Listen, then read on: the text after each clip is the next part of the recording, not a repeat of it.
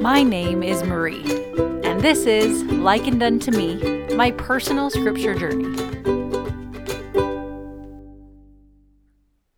In Helaman chapter 5, there's a story about Nephi and Lehi, the sons of the prophet Helaman, who led the 2,000 stripling warriors. At the time that this story happens, the Nephites had been wicked again and had had another war with the Lamanites, where they lost more than half their land, including the land of Zarahemla, which was their capital city. They've started to repent, and their chief captain, Moronihah, has been able to lead them in gaining their lands back a little bit, so that they now have about half of it. But the Lamanites are still in control of the capital and a whole lot more. And it's during this time that Nephi and Lehi go on a mission.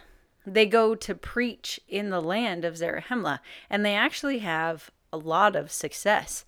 Many Nephite dissenters who convinced the Lamanites to go to war in the first place are reconverted, and they start trying to make reparations, right? They start trying to make it up to the Nephites what they did.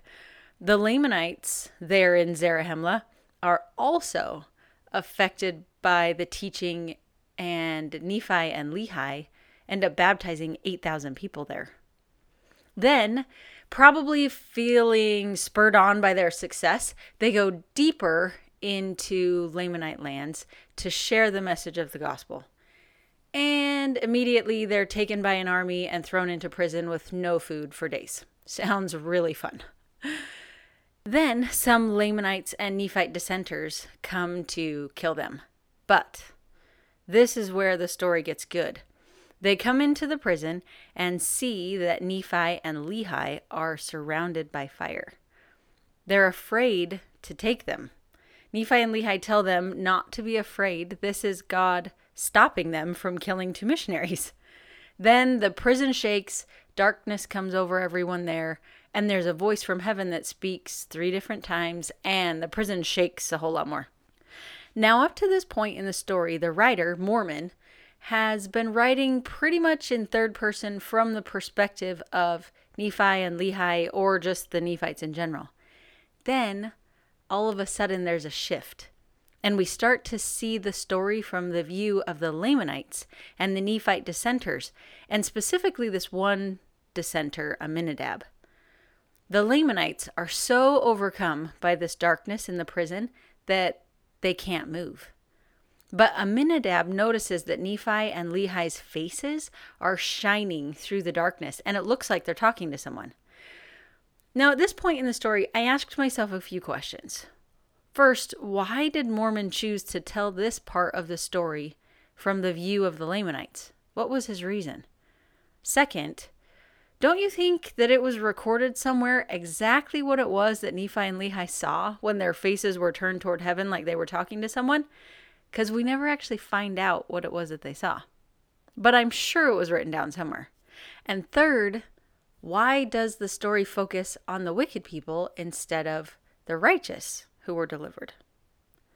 So I think Mormon shifted his point of view because the Book of Mormon was written for us, so we can liken it to us. Knowing just the part of Nephi and Lehi, missionaries unfairly taken, abused, and then blessed to see angels after they keep their faith in God is great if we, all of us, were only going to be righteous victims our whole lives. But the truth is that all of us will be like the Lamanites and Nephite dissenters at some point. Maybe we're not going to try to kill somebody, but we will find ourselves in darkness, brought on by ignorance and sin, even traditions passed down to us from our parents and families that are wrong. And we're going to need to know the way out. That's why Mormon changes perspective in this story, because we can relate to everyone in this story. So what do we learn from this new point of view? Aminadab finds himself in this darkness. He looks around and sees Nephi and Lehi. They aren't dark. In fact, they're shining. Aminadab gets everyone to look, and they realize they don't have to stay this way. they can be like Nephi and Lehi. So they start asking what they've got to do to be delivered like Nephi and Lehi are. And Amminadab tells them they need to do what the prophets said. So they begin to pray. And they pray until they have faith in Christ. Now, for these people, it all happens in a day. But for us, it could take longer. We aren't always delivered in a day. Nephi and Lehi had to wait days with no food in this story. I bet that was pretty dark. Sometimes for us, the darkness goes away and then comes back. But what this story teaches is that consistently seeking to have faith in Christ is what dispels the darkness. It will. It delivers us from the darkness others can inflict upon us. It delivers us from the darkness of ignorance, and it delivers us from the darkness of sin. But we have to keep praying until we have faith in Christ. Finally, those in darkness in the prison are delivered and they experience some marvelous things. But the most profound to me are these two. First, there's a voice that whispers, "Peace. Peace be unto you because of your faith in my well-beloved, who was from the foundation of the world." They are given peace after the darkness. Isn't that why they wanted out of the darkness in the first place? They were so afraid they couldn't move.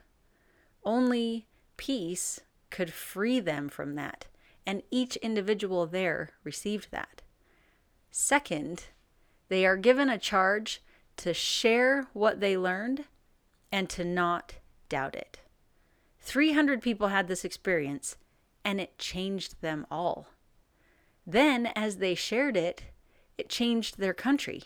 Everyone who believed their message laid down their weapons of war, they repented, they let go of their hate and false traditions, and eventually, the Lamanites just gave back to the Nephites all the land that they had taken. That's what happens when we are delivered from spiritual darkness. Change happens. Faith in Jesus Christ gets us to lay down our own weapons of war. Faith in Christ can change the relations between entire nations and groups of people.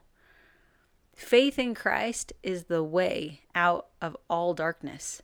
He is the light of the world.